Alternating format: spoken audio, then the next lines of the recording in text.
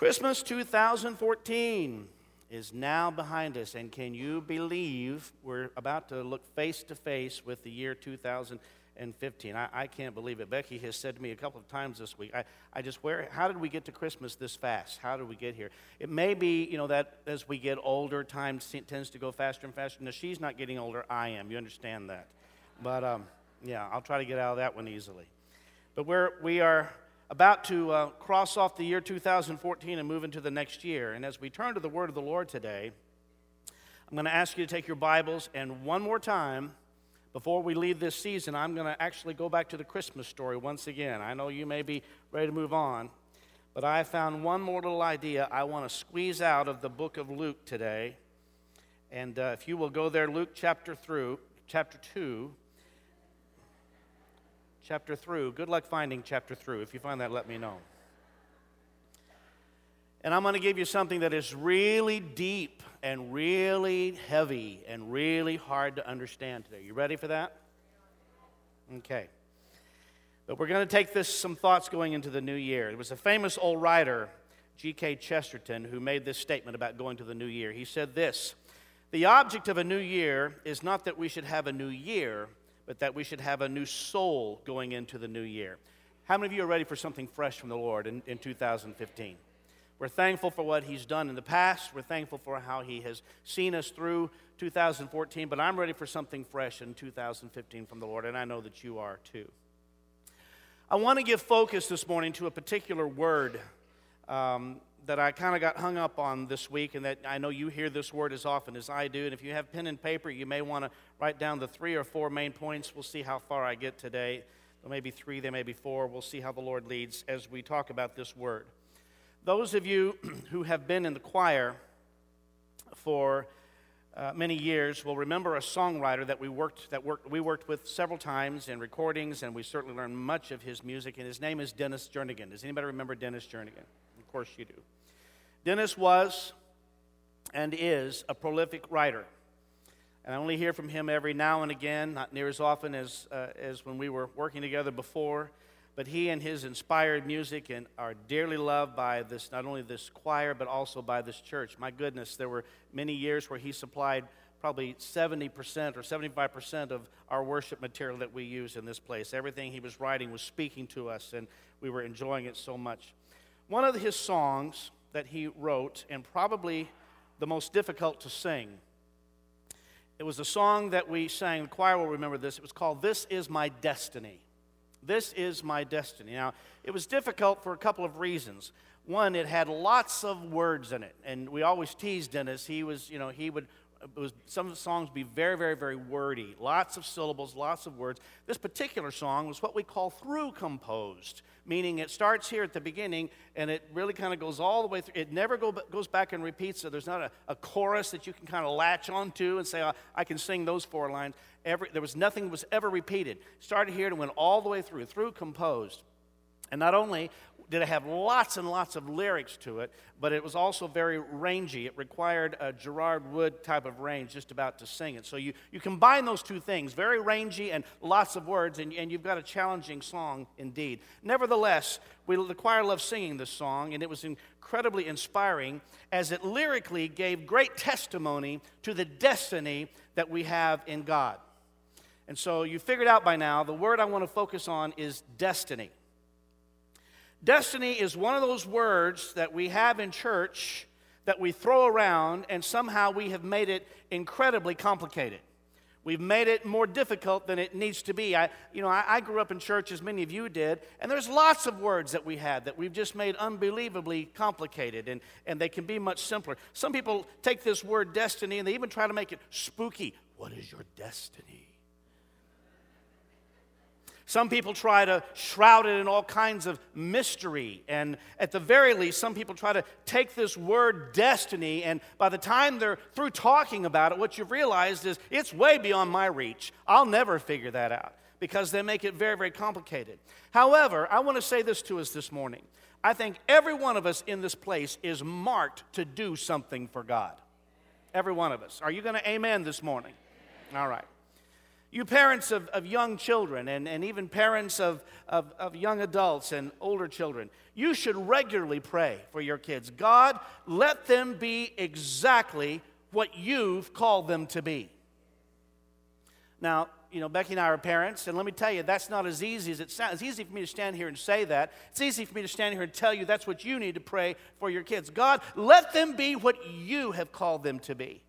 But can I tell you, as a parent who made lots of mistakes over the years, one of the hardest things that there is to do as a parent is to give up your image of what your child is supposed to be. You're going to be awful quiet on me today, aren't you? It's difficult because one of the components that gets installed when we become parents is that we get this image, we get this idea of what that child of ours is going to be, what they're going to look like, what their career is going to be, who they're going to marry, everything about it. And we get that image in our mind. And guess what? This is going to be a newsflash for you. They don't always measure up to that. How many of you know that?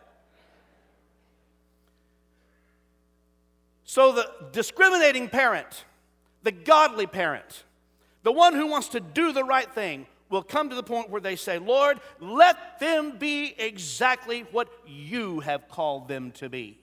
And I will surrender my will, my way, my image, my agenda for the sake of yours, because he's got a far better plan for them than you do. Can I get an amen to that? Now, destiny can be found in anything. And it doesn't have to be, as some people will suppose, that you don't have destiny only if you're on staff at some ministry. Some people say, well, my destiny is going to be in ministry. Well, maybe God may call you to that, and bless the Lord if he does. But he may call you to something else entirely different, and that can still be your calling and your destiny. I'm going to give you my very, very simple definition of destiny today, and it is this. It's doing what God wants you to do and being where God wants you to be. Hello. It's complicated, isn't it? I think your destiny is doing what God wants you to do and being what he wants you to be. I think it's that simple. I think it's doing what God wants you to do and being where he wants you to be every single day. So the question to you today is, what is it that God wants you to do, and where is it that God wants you to be? And I think it could be anything that God has called you to. Just do it for God. Do it unto him. I love what Dr. Martin Luther King said when he said, if a man is called to be a street sweeper, he should sweep streets even as Michelangelo painted or as Beethoven composed music. He should sweep streets so well that all the hosts of heaven and earth will pause to say, here lived a great street sweeper who did his job well. It's not quite so easy to say. You try to say that. But I love that. Doing whatever it is that God has called you to do and doing it for the glory of God. Doing things because that's what you were designed and what you were intended to do. Doing what you're supposed to do and being where you are supposed to be. That's God's intention for every person in this house. And destiny is not just for people who are CEOs or heads of companies. Destiny is not just something that fits into our Western culture, that you have to be the most successful, the greatest title, the most letters behind your name. It's not that. Destiny is what God has called you to do and being where he has called you to be. Now, I've already told you recently how worthless I am in the kitchen as a cook. I'm sure you remember that. Well, I'm here to let you know I'm equally as good at being a fix-it guy around the house. I'm just as good at that. I own a hammer, a screwdriver, a pair of pliers. Might have a pair of wire cutters, but that's just about it. And I need to let you know I'm completely dangerous with all of those. Completely dangerous. Some of you have heard me tell the story that Becky, we've lived in our house 20-something years, and a few things need to be repaired, and wives tend to let that list grow and grow and grow. And she reached that point to where she reached that point, and things need to be fixed around this place.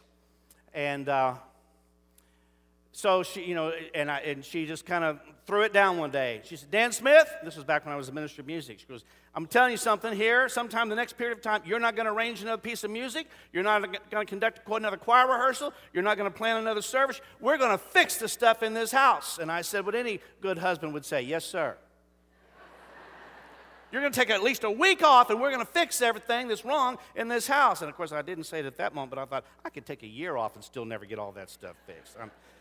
So as it happened, Ben and Cindy Ramatahali were new to our church at that time. And I'd seen Ben and Cindy walking by a couple of times at the end of service and waved and kind of said hi. Well, he walked up. This was on a Saturday when she said this to me. Sunday morning, Ben walks up to me right here on these steps right here after the service. He said, Pastor Dan, I just wanted to meet you and shake your hand. And he said, I just want to let you know I'm a fix-it guy. I'm a repair guy, and that's what I do for a living. I said, you are an angel sent straight from heaven. Give me your card. Hallelujah. Just in time, the Lord came through. Bless the Lord. I have one more thing in my toolbox that I forgot to mention, and it's my number one item for fixing things around the house, and it's this: duct tape. There is almost nothing you cannot fix with duct tape. Can I get an amen this morning? It don't matter what goes wrong in your house. Duct tape will fix just about everything. You break the window of a car, duct tape is on there, baby, right away. Put a hole in the wall, duct tape goes on, and we just paint right over it. It's great. Let me tell you something. I have stood on this platform and used duct tape to hem my pants on a Sunday morning. And don't look at me like you don't know what I'm talking about. You've done the same thing. But here's the amazing thing, church. Think about this for a second. None of those are things that are the intended use of duct tape. Think of what it's called. Duct tape. Now, it's not D-U-C-K, quack, quack tape, and that may be a revelation for some here this morning. I didn't know that. It's D-U-C-T, duct tape. And you know what it's supposed to be used for? It's for healing. Healing. Yes, it heals lots of things. Hallelujah. It's for heating and cooling ducts. But we have found out how to use it for everything else, and most of us never use it for its designed intention because we've used it for everything else. And you know what's scary? That would be a scary way to live life. To live life doing everything that you were not designed to do. Utilizing the days and years that God gives you on this earth for everything else except what you're designed to be doing. To do everything that everyone else has called you to do and what everybody else wants you to do, and find yourselves like duct tape hemming pants when we're supposed to be doing something else that God has called us to do. And here's what is the reality. Nothing is more exhilarating. Nothing is more exciting. Nothing will make you get up with joy in your heart in the morning than when you get to do what you are supposed to be doing and when you get to be where God has called you to be. You talk to anybody who's like a barber or a hairdresser, and I've talked to several of them, and they will tell you that 90%, when people get in the chair of the barber or hairdresser, they just spill their guts. Isn't that right, Stephanie? All of a sudden, all this stuff comes out. And they will tell you that 90% of the people who sit in their chair, rich or poor, are dissatisfied with their lives. 90%. Something about sitting in that chair just brings all of that out, all of their dissatisfaction with their life. And here's the truth. If anybody ought to be enjoying life, it ought to be those of us who believe in Christ Jesus. No, I said if anybody ought to be waking up in the morning, just glad that He's given you new mercies for that day. Knowing that He's going to see you through whatever, it ought to be believers in Jesus who ought to be enjoying life. Nothing is more of a reproach than when God saves us, He delivers us, and we don't enjoy the life He has given us. Nothing is more of a reproach to His name, and you and I both have seen people that's the case. If all we have, church, is to get up every morning knowing that we've been set free and that we get to go that day and love Jesus every single day, that ought to be enough reason to get you up with joy in the morning, to make you get up tomorrow morning and thankful that God has saved you and redeemed you. But there's even more that God has for us. That's why I want to look at this word destiny for just a few minutes this morning. And I'm not going to look at it in a spooky way, but in a very, very, very practical way. When it comes to this word destiny, there are no shortage of preachers who will tell you to grab it and bring it down from heaven, and you're supposed to reach up your hand to get it, and you're supposed to do this and do that. I've watched all the nonsense. And I'm going to give it to you so practical today from this Christmas story that there is no way you'll miss it. It's ridiculously simple how I'm going to give it to you today. So take your Bible and let's go to Luke chapter 2 and start with me at verse number 3. Luke chapter 2, verse number 3. And all went to be taxed, everyone into his own city. And Joseph also went up from Galilee, out of the city of Nazareth, into Judea, unto the city of David, which is called Bethlehem, because he was of the house and lineage of David, to be taxed with Mary, his espoused wife, being great with child. And so it was that while they were there, the days were accomplished that she should be delivered. Now go back and look one more time at verse 4. And Joseph also went up from Galilee, out of the city of Nazareth, into Judea, unto the city of David, which is called Bethlehem. Jesus was to be born in what city? In Bethlehem. And we know that because in Micah chapter 5, verse 2, God speaks through the prophet and says that Jesus is to be born in the city of David, which is called Bethlehem. But here's the issue, according to what we just read. Where was Joseph and his wife, who was great with child? They weren't in Bethlehem. They were in Nazareth. Now, how does that work out?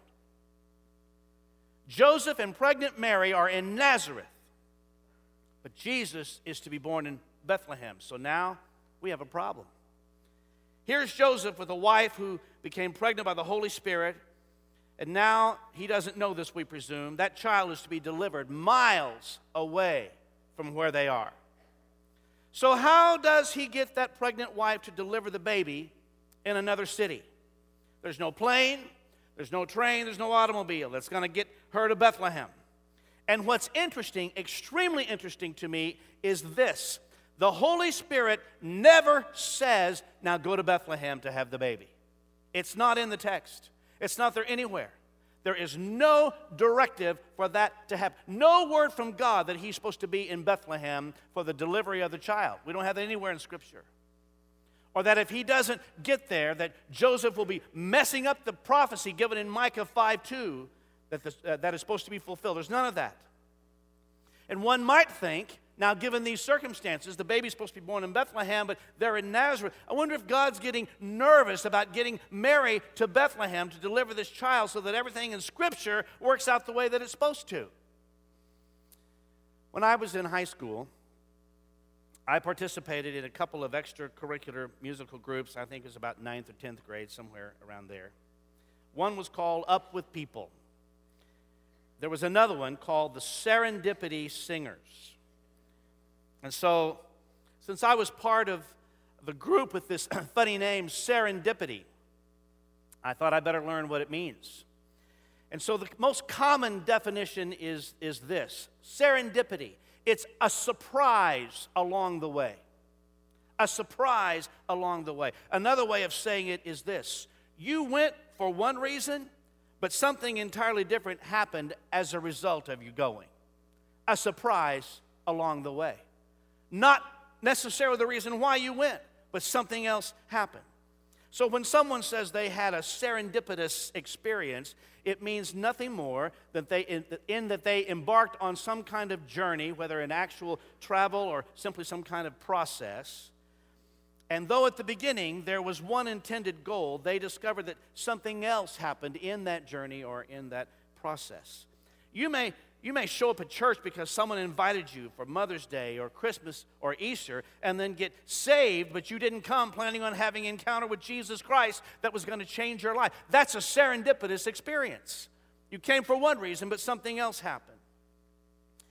Well, here's the issue for Joseph. How or why does he get Mary to Bethlehem? Because this is about to become serendipitous. Are you ready for this?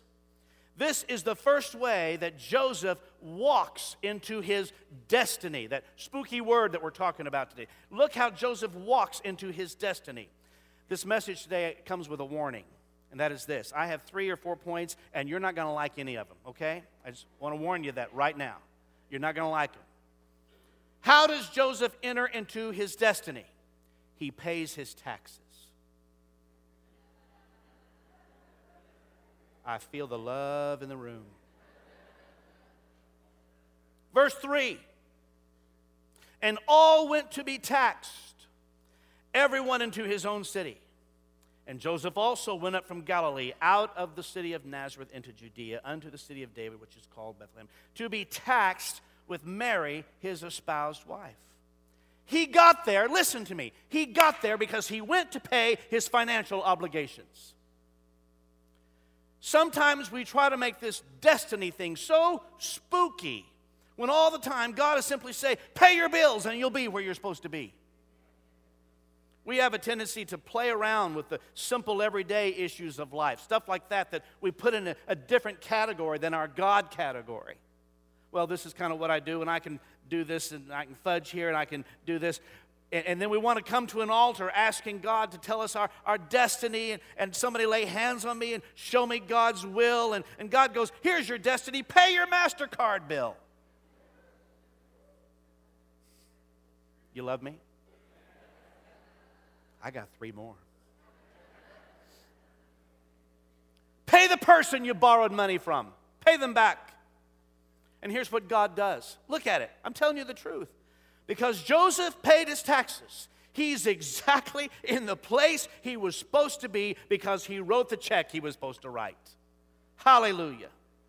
Now listen, I don't have much patience for these yahoos who feel like they've got some out or free pass from paying their tax obligation. I have no patience for that whatsoever. Read Romans 13. Go ahead and jump right to verse 6. That'll tell you exactly how the Apostle Paul feels about it. The Bible can be very, very clear in practical matters, and this is one of them. So how did he get to the right place at the right time? He gets there because he paid his bills. He was simply taking care of his financial obligation, and it wasn't some spooky thing. He was just doing what he was financially obligated to do. I had this thought yesterday, and that is this. I'm sure the finance committee would think this would be a great time, Pastor. I bet they're texting each other right now saying, I hope he talks about tithing. Surely he's going to talk about tithing right now. I'm not today. We will some other day. Hallelujah. Amen? Just doing what you're financially obligated to do is what moved him to the place he was supposed to be. And that means this. Get ready, Dad. You could be in this place today and maybe there was a mistake and you had a child out of wedlock. You know what then, Dad? Pay the child support. I am losing friends fast. I've dealt with more than a few single moms where dad has gone bye-bye somewhere, left to themselves to try to raise children. And I want to go grab them and say, pay up, buddy. You had a financial obligation you need to pay. And the truth is, when you will choose to pay up and do what you're supposed to do, financially obligated, look what God will do with you. You will then be where you're supposed to be. That's good preaching, Dan. They don't think so, but it is. None of this, yeah, I buy diapers once in a while. No. Do what you're supposed to do, and you'll be where you're supposed to be. So the question for you and me is, what should you be doing that you are, or what haven't you been doing? And I'm just asking you to notice with me this morning from the Scripture. You have Jesus in a manger in Bethlehem because a man was diligent in paying his bills on time. So what does that mean for me? It means do the right thing, and you get to be in the right place. It's not magic to get us to our destiny. So, how did the shepherds hear the message of the angels? How did the shepherds get directed to the manger? Point number 1, pay your bills. Point number 2, go to work.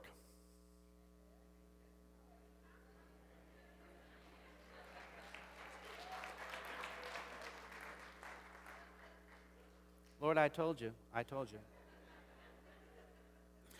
Look at verse 8 of our text in Luke chapter 2. And there were in the same country shepherds abiding in the field, keeping watch over their flock by night.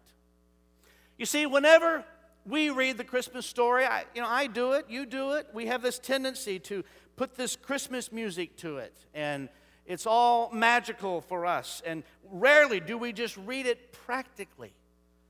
Watch this now.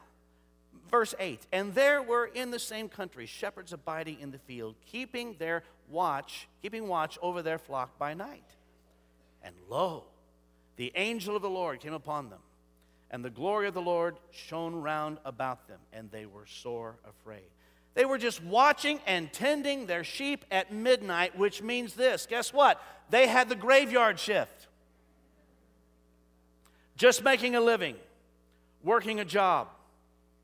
Here's the shepherds just showing up for work, showing up at midnight, the graveyard shift.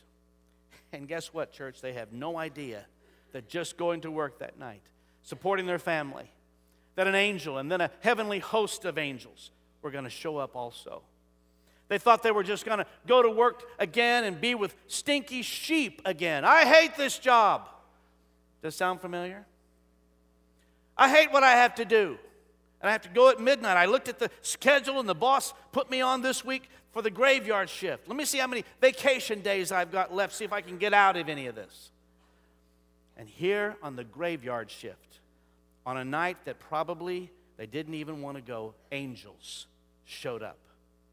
Can you imagine if they had called in sick or fake sick? Just let me tell you something. Heaven shows up at that job on that night. And let me give you just a little bit of background information. The worst job that you can work is a shepherd. We know sheep are stupid and they stink, okay? It's the worst job. Historians tell us that to work that job is not only the lowest job that you can have, even if you're poor and working that job, you still end up being poor because it pays so little, such a low-paying job. But it is a job. Can I just encourage you with something? This morning, there are always people in the church who are needing a job. And we're always praying for different people, various ones who are looking for employment. It happens. Sometimes you end up in a situation where you are without employment, and we are happy as pastors and deacons. We're happy to pray for you. And I prayed over some folks, even at the Christmas Eve service this last week, who were looking for employment, and happy to do so.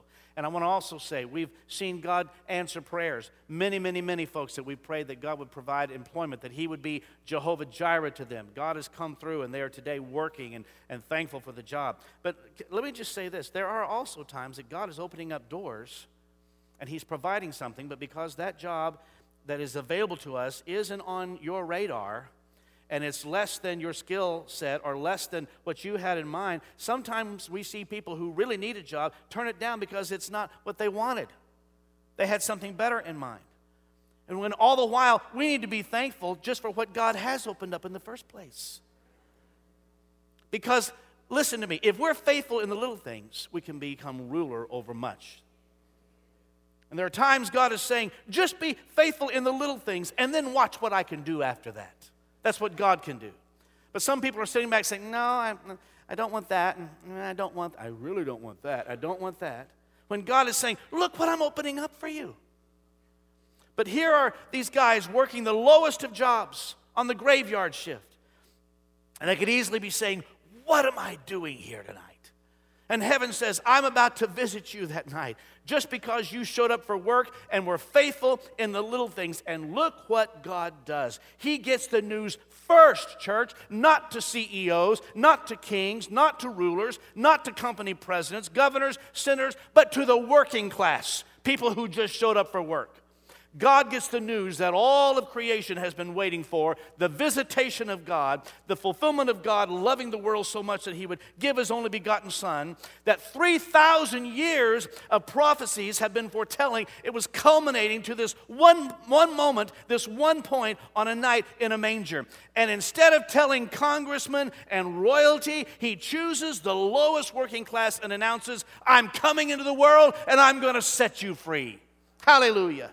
And He tells the working class people first, the Son of God is here, and you can be set free. And I can just see the shepherds high-fiving each other and saying, hot dog, it's good to have a job tonight.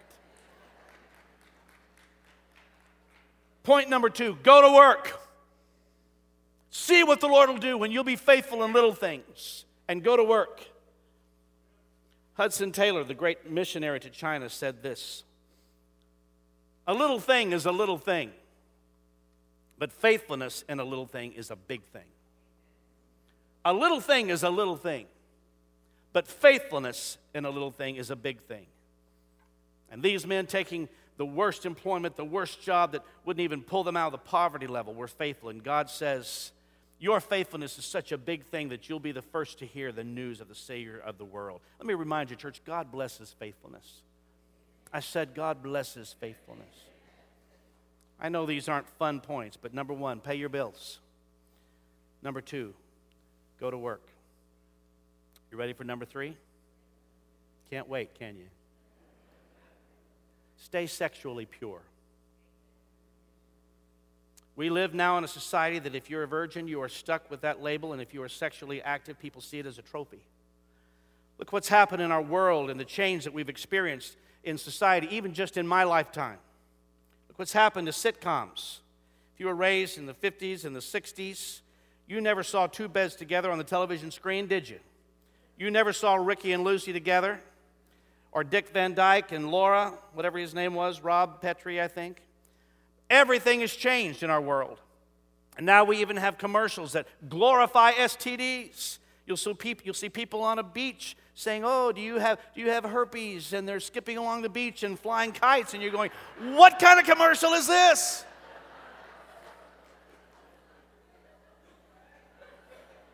Am I telling you the truth?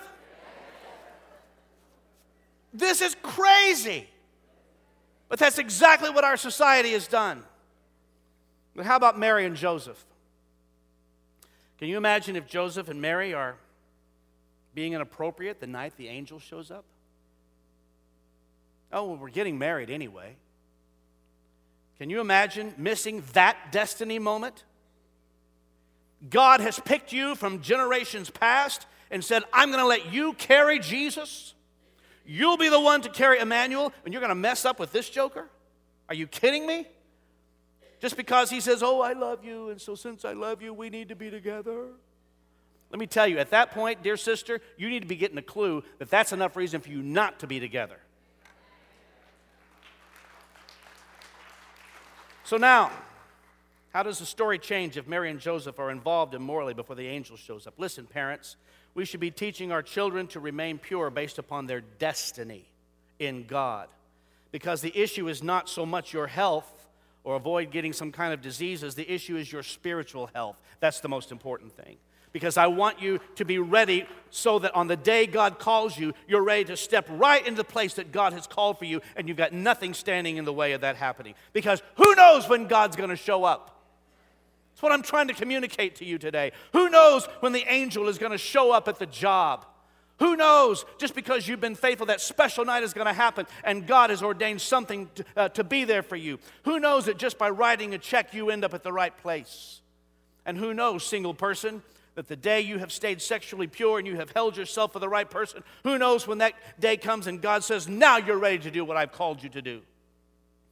When you think, what you think is a little thing, God goes, faithfulness in a little thing is a big thing to me.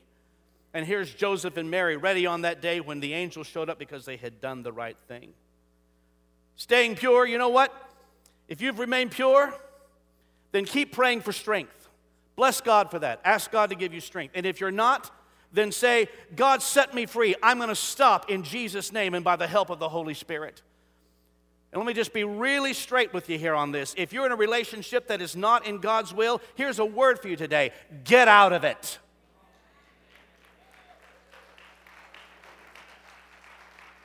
Just say, God, I repent. I repent for what I know this is not pleasing in your sight, and I repent. And if it's true love, guess what the Bible says? The Bible says love is patient. Love is patient. Pay your bills. Go to work. Stay pure. And I got one more. Here's the last one, number 4. Go to church. One of the precursors to the great Azusa Street revival was something that took place in the nation of Wales. Des and Mary have forgotten more about this than I've ever learned. It's called the Great Welsh Revival. And God used a young man, 26, 27 years old, a coal miner by the name of Evan Roberts. Evan Roberts asked God if he could see 1 million souls saved in Wales. And this was the precursor for when God was about to pour out his Spirit on Azusa Street in Los Angeles. where God is going to use a one-eyed black preacher to bring one of the greatest revivals this nation has ever known. It happened at the turn of the century. That black preacher's name was William J. Seymour. But the precursor to what took place on Azusa Street was God using young Evan Roberts, who was a coal miner. And he lived by one verse. It was the goal for him, and that was that which was stamped upon him. He lived by this verse, a theme of his life. And the verse that he lived by is in John's Gospel, chapter 20. It was just one verse at the resurrection of Jesus. And the verse says this, John 20:24. But Thomas, one of the 12, called Didymus, was not with them when Jesus came. Thomas was not with them when Jesus came. That was his verse. That's when Evan Roberts said, I will be at every church service just in case Jesus shows up. And he was. He showed up at every single church service, the good ones and the otherwise. And guess what? 1 million souls did get saved. When I think of people who show up every time the church doors are open, I didn't think she was going to be here today. I think about Earlene Cooper. And back when your mama was alive, you and your mama showed up for things here. You showed up for weddings that you didn't even know the people getting married. You showed up for everything because the church doors were open. You have been faithful, my dear sister, and I bless you in the name of the Lord.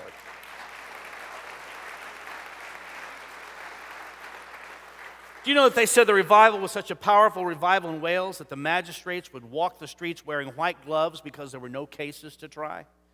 The prisons had to be emptied out because God was saving people. Church, that's a revival. I have people talk to me all the time or make a comment to me, and it's encouraging. Dan, I'm praying for revival. I am too. And I can't begin to predict what it's going to look like when God moves upon us again. I just know that I want it. Lord, let it happen in 2015. And He will be the one who'll design what it's going to look like. But I bet it's going to affect our community.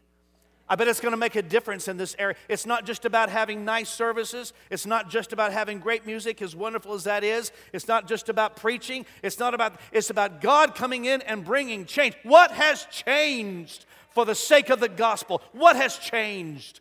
And I believe that's what revival will look like. And I want to know, is there a church in Fort Worth who will pray with me that God will bring revival?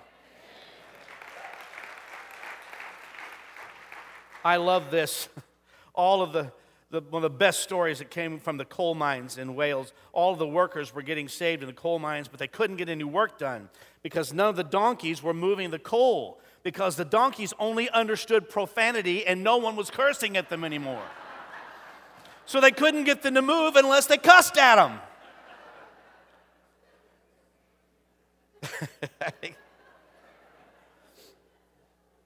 I have a dog like that at home, I think.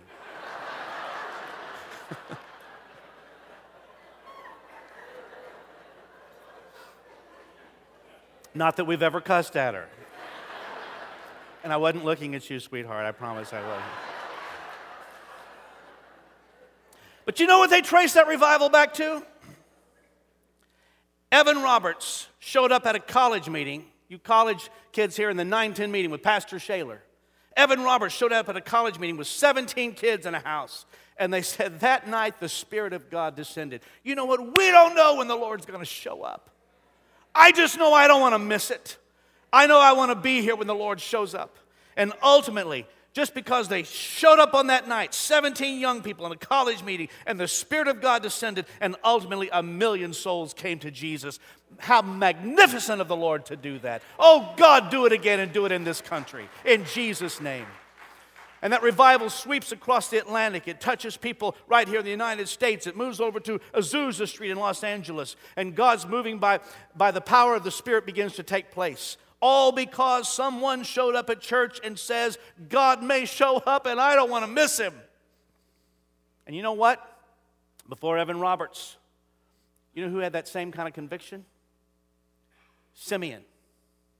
Look at your Bible in Luke 2, verse 25. And behold, there was a man in Jerusalem whose name was Simeon. What I love about that verse is it just says there was a man. Doesn't call him a priest, doesn't call him a rabbi, doesn't call him a deacon or an elder, gives him no title at all, just simply says there was a man who showed up at church. And the same man was just and devout, waiting for the consolation of Israel, and the Holy Ghost was upon him. And here's what the Bible says. Simeon, not a priest, not a pastor, just a devout guy, is a guy who's going to show up. And the amazing part is this: the day he shows up at church, guess what happens? He shows up at church and he gets to hold in his arms the Son of God, because he was faithful in the little things. Are you hearing me today, church, at all? Can you imagine just doing what you're faithful at doing? Just doing something that you're sure no one else is going to notice. No one, it's not going to be heralded. You're not going to get any awards, any prizes. You're not going to get a little star. None of that stuff. Just being faithful what God's called you to do. And he was faithful in the little things. He showed up at church, and he gets to hold in his arms Emmanuel, the Son of God. And here's Simeon saying, I've waited for this day. I'm holding the Savior of the world. Just a guy who showed up at church, and Jesus showed up at the same time. Why are you at the prayer meeting? You know what? Because Jesus may show up. Why are you at church? Because the Lord may show up. What if Jesus comes through this place, church? What if Jesus walks through this place? What if he decides to touch someone? Something inside a devout person says, if you'll be here, Jesus, I'll be here waiting on you. And here is this man, Simeon, just a man. God doesn't choose a ruler. Hear me. He doesn't choose a ruler. He doesn't choose a king. He doesn't choose anybody that he's got any title behind his name. He says he just takes a man. He takes working class people. And he says, you get the news first. And guess what, Simeon? You'll get to hold Jesus. Can you imagine holding the consolation of Israel, the Redeemer of the planet, in your arms? The man who split the calendar of history right down the middle and said there'll be BC and AD because this child was born, and I get to hold him in my arms. And you know why? I'm just a guy, but I showed up at church today because being faithful in little things is a big thing to God. Destiny. I hope you've heard today it's not a spooky thing. It's doing what God wants you to do and being where God wants you to be. Here's destiny. God, I've got a financial obligation. I'm going to take care of it. I'm going to do the right thing. Here's destiny. It's saying, God, I'm going to show up at the job because I'm thankful that in an economy like this, I'm just glad I have a job.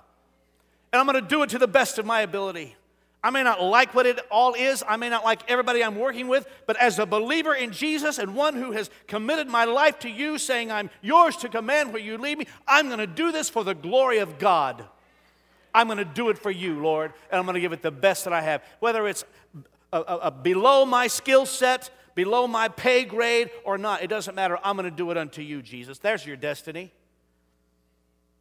Here's destiny. God, I'm in a relationship as a single man or a single woman. We've committed to staying pure until the day we get married. No matter what society tells us or no matter what pressure friends try to put upon us. Here's destiny.